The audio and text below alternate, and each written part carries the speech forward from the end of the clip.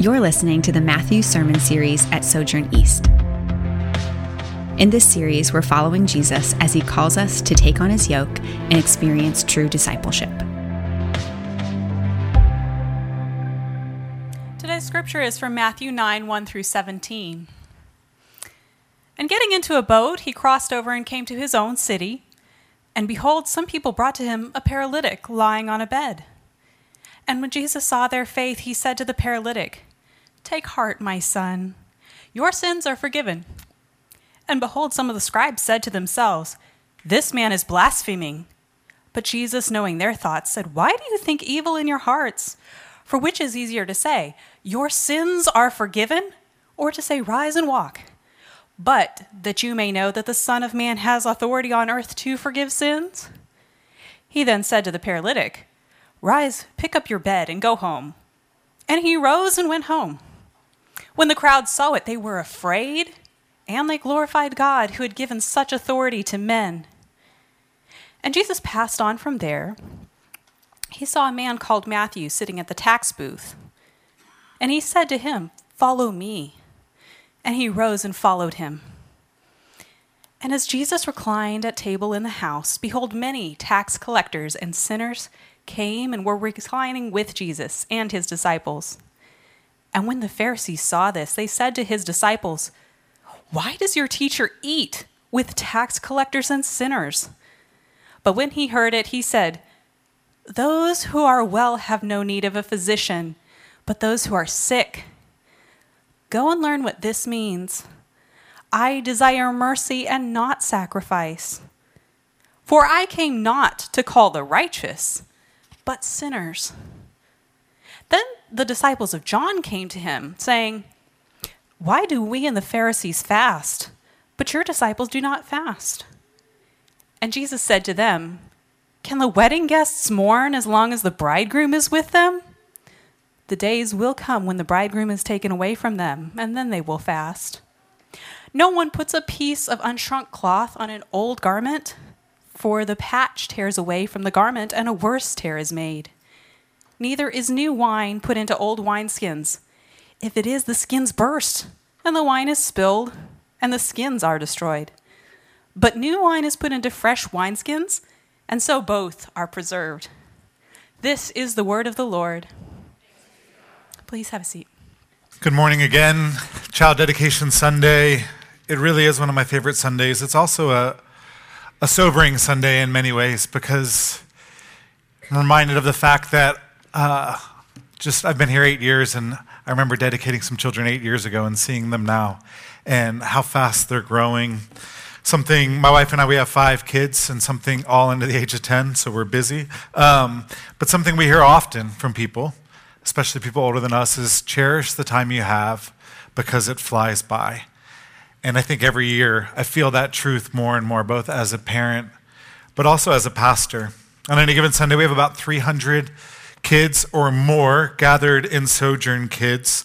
And the question that I, along with a number of our pastors, has been wrestling with is, how do we steward all of these young folks well? And in particular, how do we steward and faithfully raise them in a gospel culture when they're living in a culture of this world that's growing increasingly secular? All the stats that are coming out are pretty discouraging. 2 out of 3 young people who are raised in the church are leaving the church by the age of 20. And so the question that it keeps me up at night is, Lord, how do we remain faithful? How do we raise our kids, and how do we stand firm on the eternal truths of God? That's one part of being faithful, but I think there's another part of being faithful, and that is by having the courage to ask, where do we as a people need to be more reformed to the Word of God, more fully formed to the Word of God? Where might we have strayed or lost vision that you put forward in your word for your people? Now, I say all that because a few years ago, Barna, they set out to research why so many young folks were leaving the church and what their perceptions were of Christians. And they interviewed thousands of people, thousands of young folks, millennials basically, outside the church, and they found a number of perceptions, common perceptions that millennials outside the church have about Christians. One was Christians, they said, are hypocritical, hypocrisy, 85%. And what they mean when they say that is that Christians pretend to be something unreal and they convey a polished image that's not true or accurate. Now, the second major perception is they viewed Christians as judgmental. And when they said judgmental, they were clear that it's not just that Christians point out wrongs, but they also make other people feel put down, excluded, and marginalized because of their wrongs. And then the third major perception that people had of Christians, over 90%, and this won't shock most of us, is that we are anti-homosexual, that Christians are much quicker to show contempt for the LGBT community than they are to show compassion. Now, whether that's fair or not, and I know a lot of Christians that I don't think those are fair descriptors at all. Whether it's fair or not, whether that's true, that is the perception that 90% of people who are between the ages of 20 and 40 who are outside the church, that's the perception that they have of the church, of the community of Jesus. When they think of Christian, those are some of the big words that flash before their minds. And there's a lot of things that have led to this. There's a lot of reasons for this, and it's a complicated discussion in many ways. But what's not complicated is when we look at the Gospels, when we look at Jesus' time on this earth, when we look at the first community of Christians that Jesus gathered together, none of those words would be used to describe them. There's a lot of different words and much different perceptions, a lot of different accusations even that were thrown against Jesus and his disciples and his community. And so this morning, as we press into this text, I want to let it speak to us and challenge us, but really invite us to examine our lives, to examine the culture of the church, and to challenge us on maybe a different way forward than in a different path than we're currently on. And so we're going to look at these three stories. Before we do, though, I want to ask God to bless our time in his word and for his spirit to do a work in us. So will you pray with me? Father, as we come to your word, these are challenging, they're familiar, but they're challenging words. And I pray that your spirit would awaken in us a desire to know the truth of what you say, but even a realization and deepen our understanding of how radical these stories are, how challenging they are to our understanding and our misunderstandings of who you are, of why you sent your son, and of what he's up to in this world. So, Father, I pray for people who haven't been in church in a long time, who showed up here this morning. Lord, I pray that your spirit would give them eyes to see and ears to hear the truth of grace and mercy that you show to all of us. I pray for people who've spent a lot of time in church and maybe their faith's grown cold or their hearts have grown callous. I pray that your word would pierce them anew. And I pray for all of us that we might leave here with a deeper and truer understanding of who you are and your heart for this world. We ask this in Jesus' name. Amen. The way I want to tackle this text, there's three stories, and I want to go through them one by one, and my argument will kind of build, and we'll get to the core of the argument by the end, I promise, if you're able to stick with me. But the first story, it's one of my favorite stories in all of the Gospels. It's a story about a group of men who carry their paralyzed friend and bring him to the feet of Jesus. And I love this story because it shows just these friends' commitment to seeing their friend come to faith, to be healed by Jesus. In Mark and Luke's account, we're told, we get a lot more color than we do in Matthew's account. We're told that these friends, they carried their paralyzed friend to Jesus. Jesus is teaching in a house. The house is so crowded that they can't get in. And these friends are so committed to getting their friend before Jesus that they climb onto the roof, they dig through the thatch, and then Mission Impossible style, they lower him down before Jesus. And it's one of my favorite stories in the gospel, one of my favorite stories to teach and preach, of just imagining Jesus in the middle of the sermon, dust and dirt falling down into his hair, everyone's jaws on the ground. Like, what is happening? The problem is Matthew doesn't tell us any of that. Like, there's no dirt in Jesus' hair. There's no interrupted sermon. Instead, with very little detail, Matthew tells us in verse 2, behold, some people brought to him a paralytic lying on a bed. And when Jesus saw their faith, he said to the paralytic, take heart, my son, your sins are forgiven. I'll be honest, I was a little frustrated this week. I'm like, you're leaving out all of the best details. Like, this is such a great story. And Matthew's like that person who, just downplays every story. They don't add any color or flavor whatsoever. Wrestling, what's going on here? Why did Matthew do this? When Mark and Luke give us all these details, and I think the reason Matthew cuts straight to the quick in this text is, if you've been with us as we've been studying Matthew has been building a case up until now. He's been laying out a case for who Jesus is. And he's shown us that Jesus is the descendant of Abraham and David. He's shown us that Jesus is an incredible teacher who's come to usher in the kingdom of God. And then in chapter 8, he's shown us that Jesus has tremendous authority over diseases and over demons and even over all of creation. And so he's building, and what he does here in chapter 9, he puts one more and maybe the biggest claim out there that he's made yet. Because here in chapter 9, for the first time in Matthew's gospel, something new happens. Jesus forgives someone of their sins. And up until this point, in Matt's gospel, there's not been, Jesus hasn't forgiven someone of their sins. But here, Jesus walks up to this man and he says, son, my child, my boy, your sins are forgiven. This is new and it's unique. And if we weren't so familiar with Jesus and the story of the Bible, it would confound us because it confounded the original hearers and the original readers. And it certainly confounded the scribes who were standing in the room. They said to themselves, this man is blaspheming. Now the scribes, they were the religious scholars of that day, and they knew that for a man to claim that someone else's sins were forgiven, in doing that, he was claiming a prerogative that belonged to God alone. Only God can forgive sins because all sin, even when we sin against one another, all sin is ultimately against God. So if someone lies to you, they've sinned against you in the lie, but they've ultimately sinned against God because they've broken his commands. And for Jesus to say, your sins are forgiving, he's doing something that no one has ever done before.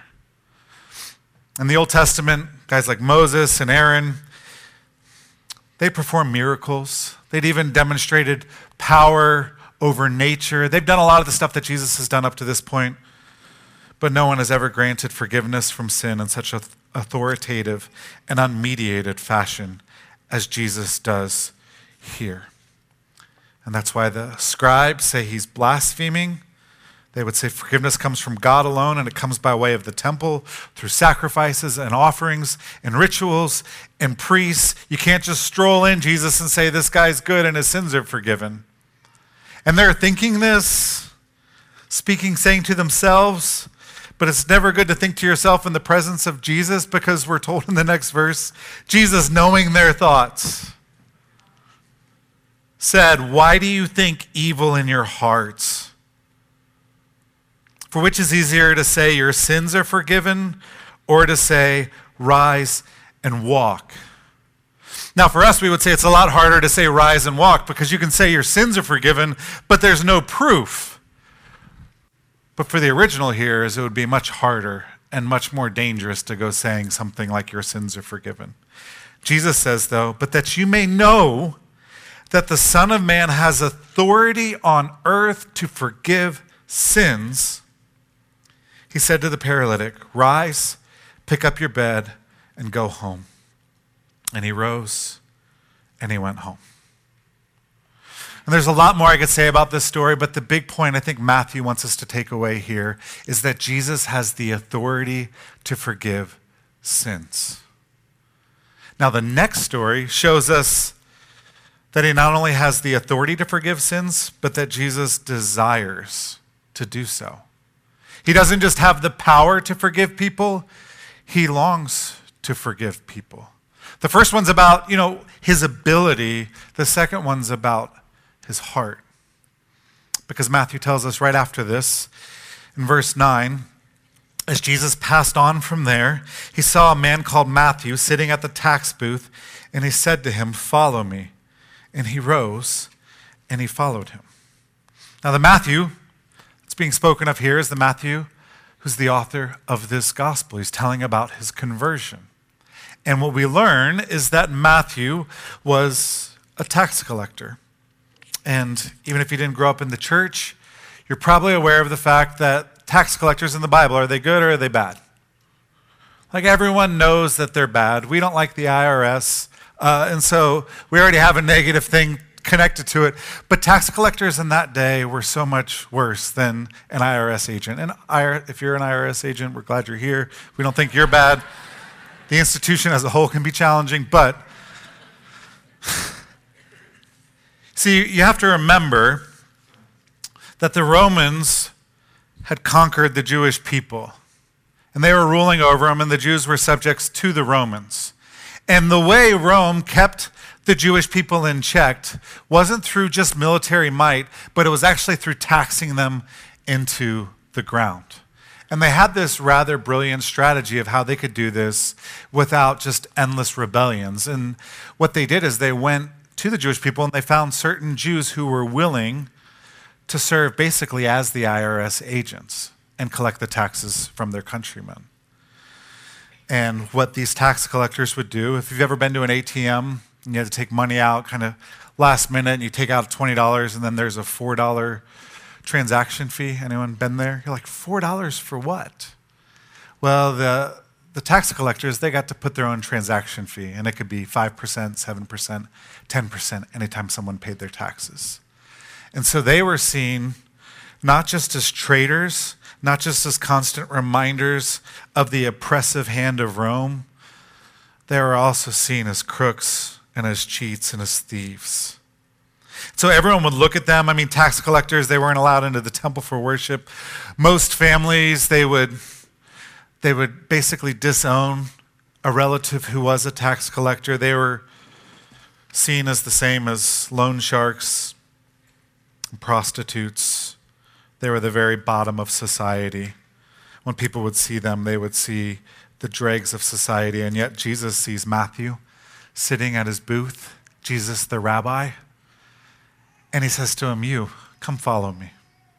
And we don't know what's going on in Matthew's heart. We don't know if he's alone, if he's, feeling remorseful for being a tax collector and betraying us. We don't know. All we know is Jesus said, "Hey, I want you to follow me." And Matthew responded. He got up and followed him. And then in the very next verse, we're told in verse 10 that as Jesus reclined at table in the house, that's Matthew's house, behold, many tax collectors and sinners came and were reclining with Jesus and his disciples. So something happens in Matthew. Matthew gets on the horn with all of his friends, sends out the word and says, "Hey, I just encountered this rabbi who asked me to be his disciple," which everyone would have laughed at, like, yeah, right.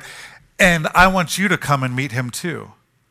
And so all of Matthew's no good friends show up at Matthew's house, and they're there with Jesus. And I love it, and I don't love it so much. I love the ESV's translation where it just says they were reclining at table. Others will say they were eating and drinking. I love this. They were reclining at table. So the tax collectors and sinners show up, and they're doing something. What they're not doing, Jesus is not giving them a sermon or a lecture. Like, they're kicked back, and they're eating and they're drinking together. And what's so fascinating to me about this is that Jesus, he seems totally comfortable being around people whose lives didn't conform to God's teaching whatsoever. Like to recline, to eat and drink with these guys. I mean, they were traitors. They were sinners. They were ceremoniously unclean, perpetually unclean. And Jesus seemed totally comfortable eating and drinking with them. And then what's even more fascinating is they seemed totally comfortable eating and drinking with Jesus. And it was a strange sight. It was a confusing sight. We're told in verse 11 that when the Pharisees saw this, they said to Jesus' disciples, "Why does your teacher eat with tax collectors and sinners?" Now, again, if you know tax collectors are bad guys, you probably, when you hear the word Pharisee, you think those are the bad guys as well. And in many ways, when we read the New Testament, they come across as self-righteous, and at times they are self-righteous. But what I want you to see here is this was not an illegitimate question for them to ask. It wasn't wrong for them to ask Jesus or ask his disciples. They didn't really want to bother Jesus with the question, why is he eating and drinking with them? And the reason it's not wrong for them to ask the question is because again and again in the Old Testament actually celebrates God's people separating themselves from sinful people and from wicked people. You can read it in Psalm 1. I'll give you an example, Psalm 26, where the psalmist declares before God, "I do not sit with deceitful men, nor do I consort with hypocrites. I abhor the assembly of evildoers and refuse to sit with the wicked." It was a point of pride among God's people. It was a way of, living separate, living holy, distinct from the world, that they would separate themselves from the sinners. And so when the Pharisees say, why is he not just hanging out, but eating and drinking? It's not an illegitimate question. And Jesus doesn't respond to the question with a stern rebuke, but rather with a thoughtful, articulate response. He tells them, even though they didn't ask him, they asked his disciples. And he says, "You talking about me? I'll tell you. You want to know why I'm here and why I'm eating?" And he says, "It is not the healthy who need a doctor, but the sick." He doesn't say, "Why are you so judgmental?" He doesn't say, "Sin's not nearly that big of a deal." He says, I'm a doctor, and these people are sick, and the whole reason I've come is to bring healing. An imperfect but hopefully helpful illustration, the temple in that day in many ways could be compared to a modern day hospital, in the sense that they're both places that people would go to find healing and wholeness. And as we all know, with modern day hospitals, you can't just stroll into an operating room anytime you want. Like if you want to get into the heart of the hospital, you probably need a referral. You got to fill out an application, registration, insurance card. You probably have a whole bunch of tests. There's a whole lot of ritual you have to go through before you can ever get on the table and get the healing that you need. Well, in the same way, the temple was in many ways like that. If you were to go to the temple to find healing and forgiveness of sins, number one, you had to be ceremoniously clean, so you'd have to spend a week kind of preparing and making sure, watching what you're eating and wearing and everything else. You'd have to have a payment, a sacrifice that you would bring with you, and then you would have to have a priest there to mediate. And it was a very rigorous ritual. There's a lot of things, just like with the healthcare community, there's a lot of things that could go wrong. But if you did it all right, you could go and you could find forgiveness, renewed forgiveness for sins. And there were some people who had built their lives, like they'd mastered the temple system. They'd master, the ins and outs, and they just knew how to do it. The Pharisees were those guys. They knew all of the secrets. They knew the priest to go to. They knew what time to show up. Like they knew it all. They had the system down. And then there were other people like Matthew, who no matter what he did, he would never get in the temple. He didn't have insurance. He didn't have any connections. He'd never get a referral. And so the Pharisees are saying, okay, you claim to be from God. This guy, he's immoral. He doesn't obey. He's unclean. He doesn't do anything that's necessary to get into the temple, to get into the presence of God, to find healing. So Jesus, why in the world are you going to him and to his house? Jesus says, I've not come to call the healthy, but the sick. I'm a doctor. You know, one of the frustrations that we have with healthcare in our society is that it's expensive, it's complicated, it's confusing, and a lot of people who need healthcare, who need to go visit a doctor, oftentimes won't because it just feels impossible to navigate the system well. And in the midst of all of the bureaucracy, it's actually really easy in our day for us to lose sight and to forget what hospitals are for, why they exist. Why do hospitals exist? Why were they founded? It wasn't to make money. Like, hospitals exist to help sick people get well. And when the bureaucracy overtakes a hospital where sick people are no longer getting well, something has gone drastically wrong. And when Jesus says to the Pharisees, go and learn what this means, he's quoting from Hosea 6, I desire mercy, speaking on behalf of God, I desire mercy and not sacrifice. Jesus is in essence telling these Pharisees, you've forgotten what the temple is for. You've forgotten why God created it in the first place. God, the sacrifice that's being spoken of here, it's the sacrificial system. And he's saying God cares much more that we are a people of mercy than he does about how well we do our sacrifices. God wants us to be a people of mercy because God is a God of mercy. And mercy in the Bible, it means compassion. It means a willingness to help, even help people who don't deserve it. It means long suffering. It means being generous and forgiving and charitable. And I want to be clear, Jesus isn't saying that there was no place for the sacrificial system. There was a place for it. But the sacrifices, they were never the point, never the end. The sacrifices and the temple itself, it pointed to a greater truth, that God is utterly committed to reconciling sinners to himself. It reveals his holiness, yes, but the temple makes it clear that God is committed to reconciling sinners to himself. And what Jesus is doing here in chapter 9, he's like the doctor who's had enough of the bureaucracy of the hospital and all of the other ways that people have corrupted it, and he basically becomes a field medic who says the people who really need help can never get in, and so I'm going to them. For I've not come to call the righteous, but sinners. And in doing this, in calling Matthew and sharing a meal with all of his no-good friends, Jesus, he's revealing to us the heart and heartbeat of God. He's revealing to us what God is like because he is God in human flesh. And he is showing us that God's instinctual response to sin is not simply and not judgment and wrath and condemnation and damnation. God's instinctual response is grace and it's mercy.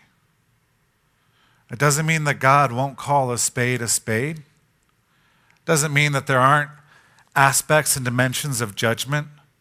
But God's reflex, when he comes into the presence of sin, it's not like whack-a-mole where he just damns the people to hell. His response, while there might be judgment, it's ultimately mercy, compassion, and grace. And we see this, that's the story of the Old Testament. Genesis 3, sin and rebellion. God could have killed Adam and Eve on the spot.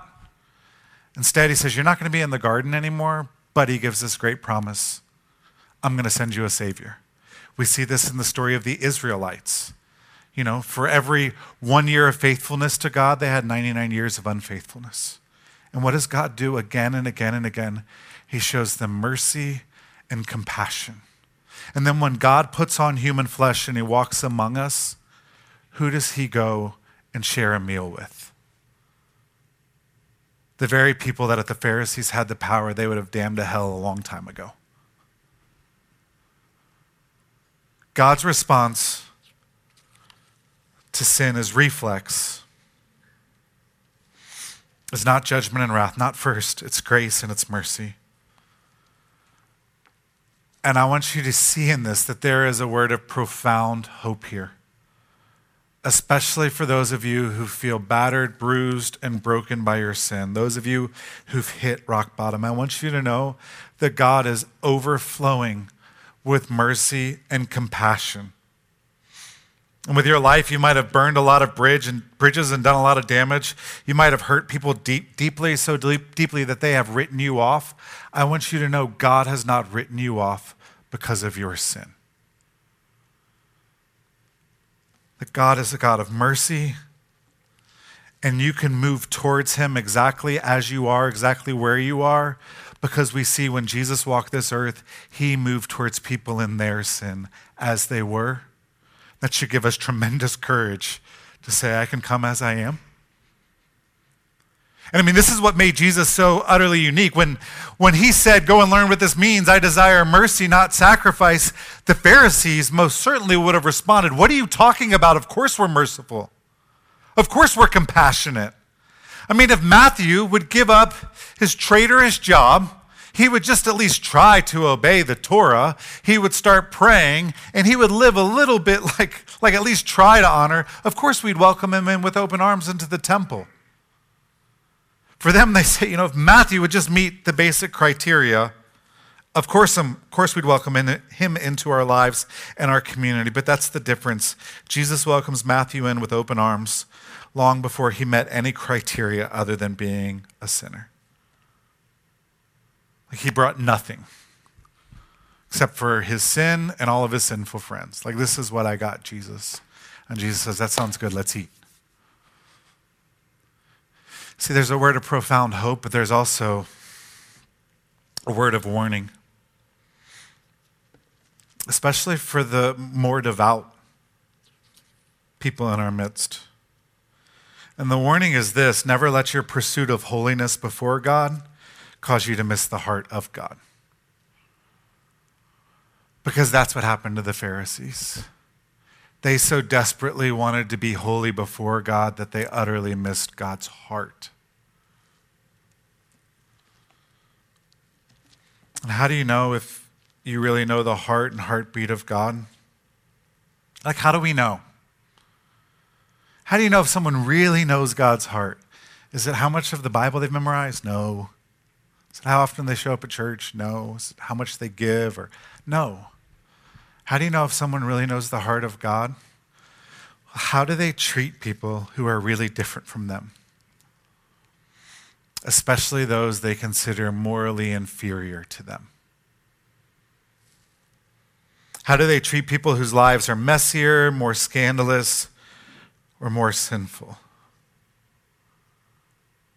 God's reflex towards sin is not first judgment and wrath. His reflex is mercy and compassion. And the question for us is, do we share that same reflex? When we see someone struggling with a sin or maybe walking openly in a sin that for us is just more repulsive or repugnant or disgusting, you name it, is our response compassion for them as fellow sinners, who are both sinful by birth and by choice, who are suffering under it? Or is it contempt? Do we have a sense of, we're all humans, and we all live in this broken world and these broken bodies that we desperately want to see redeemed?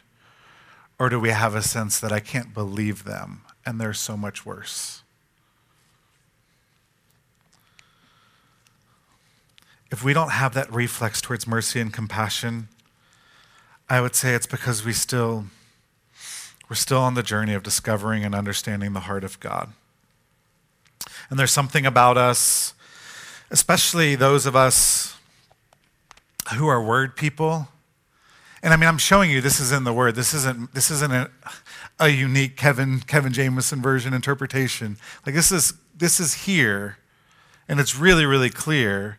But there's something about, oftentimes, people who are really serious about the Word, that this attitude, this mindset creeps in that combination of our guilt and our shame, the lies of the world, the distortions of the evil one, that leads us to think that God is just by nature very serious, stern, strict, and severe, and he's usually pretty angry. We have this image of God that he's very strict, stern, severe, and usually angry. We believe the lie that God is most glorified in us when we are most miserable and groveling before him. We think that that's when he's happiest, when we feel our worst. And again, Jesus shows us that this is simply not true. It is not an accurate representation of who God is, because Jesus was God in human flesh. He was God put perfectly on display. And again, Jesus shows mercy and compassion to people in their sin. He moves toward them, not away from them. And it's confusing and it's confounding, especially to religious people. It's the Pharisees. What is he doing? But it's not even just the Pharisees, it's John's disciples. And that leads us to the last story. So the first story teaches us he has the authority. The second teaches us he has the desire to forgive sins. The last story, it speaks to, it answers part of the question, how do we live in response to this? We're told that the disciples of John came to him, and the John being spoken of here is John the Baptist. And if you know anything about John the Baptist, you know that he was a unique individual. He lived in the wilderness. He wore very uncomfortable clothing on purpose so that he would feel uncomfortable. He was basically a scavenger who ate locusts and honey, and he only ever really wrote one sermon, which was repent. He just preached that one over and over again. His disciples adopted that ascetic, self-denial way of life, self-denying way of life. To even hear John preach, you'd have to walk 20 miles into the wilderness just to hear him tell you to repent, and then you would walk home. And so John is the perfect embodiment of a life of repentance, remorse over sin, self-denial. And John's disciples, they come to Jesus because they're utterly confused. Because John is a really big deal. Jesus is claiming to be an even bigger deal. And John's like, I'm the opening act for this guy. Jesus rolls in, and while John and his disciples are scavenging for locusts to eat, they hear stories about Jesus going to the rich, corrupt tax collector's house and sharing these feasts. And they're so confused. What are you doing? They ask, why are we and the Pharisees fasting, but your disciples do not fast? Why do we live these lives of self-denial, and your disciples are living it up? And Jesus responds, it's such a good response. It's such a big response. He says, can the wedding guests mourn as long as the bridegroom is with them? The days will come when the bridegroom is taken away from them, and then they will fast. Here's what Jesus is saying. For you to fast right now, that would be like going to your daughter's wedding with a cardboard sign that says repent, sitting in the corner, wearing sackcloth and ashes, and refusing to eat.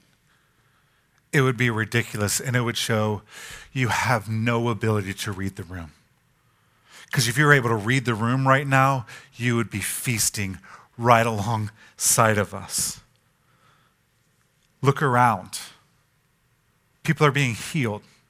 People are finding grace and forgiveness and repentance. Sick are being made well. Why would you fast? And we know that in that day, fasting was a means of repentance, and it was also a means of growing in your hunger and longing for God. It was a way of saying, God, we want you to draw near. And Jesus is in essence saying, guess what? I'm here. It would make no sense for you to fast longing for God to draw near when God is right here at the dinner offering you a plate and a drink. And then Jesus, he gives these two pictures. He says, no one puts a piece of unshrunk cloth on an old garment, for the patch tears away from the garment, and a worse tear is made. Neither is new wine put into old wineskins. If it is, the skins burst, and the wine is spilled, and the skins are destroyed. But new wine is put into fresh wineskins, and so both are preserved. Now, both of these illustrations, he's saying the same thing. I'll focus on the second one, the wineskins. Wineskins were basically leather bags that were used for holding liquid back in the day. And when they were new, they were very pliable. As they got older, they would get very brittle. Now, it's fine if you put water or oil or even old wine into an old wineskin. You don't need it to be very pliable. It just has to hold it.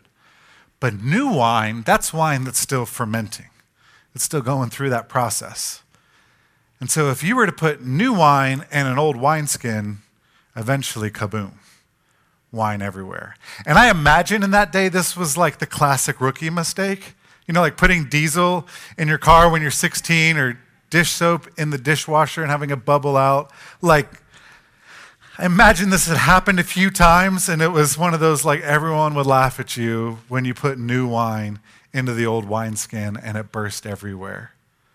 And Jesus, what he's saying here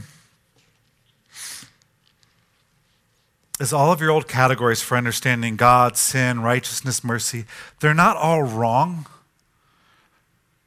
They're just not big enough to fully understand what I've come to do. And they're going to break if you try to force what I'm doing into them. Jesus is not saying that the Old Testament is irrelevant or it's disconnected. He is saying that there's something that makes the New Testament new, though.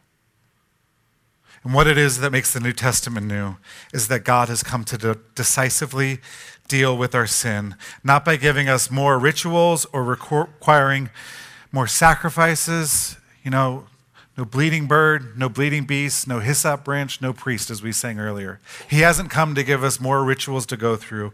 Instead, he came to be a sacrificial offering on our behalf, to bring one era to an end and to start a new era that's open, that's free, and that must radically reshape how we understand the world.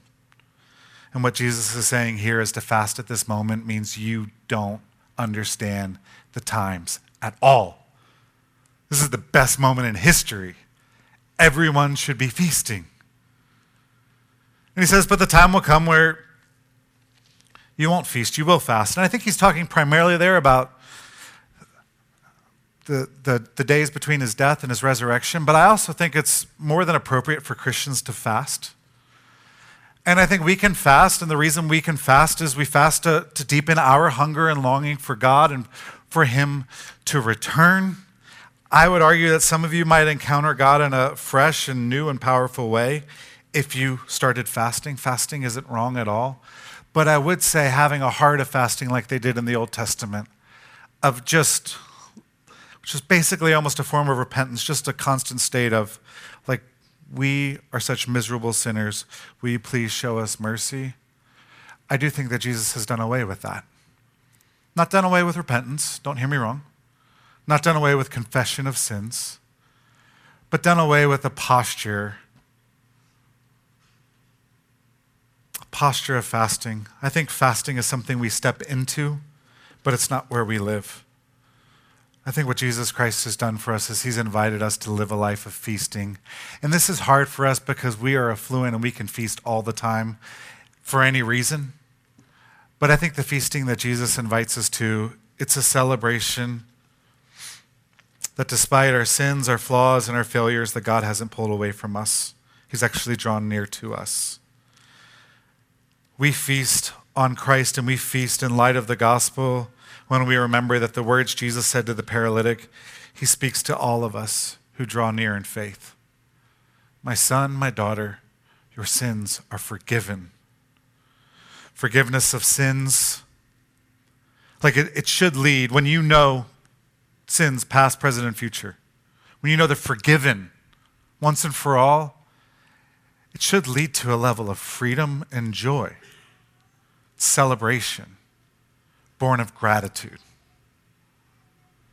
And I think celebration and gratitude, that's peak Christian maturity. I think we have repentance, that's part of it, faith.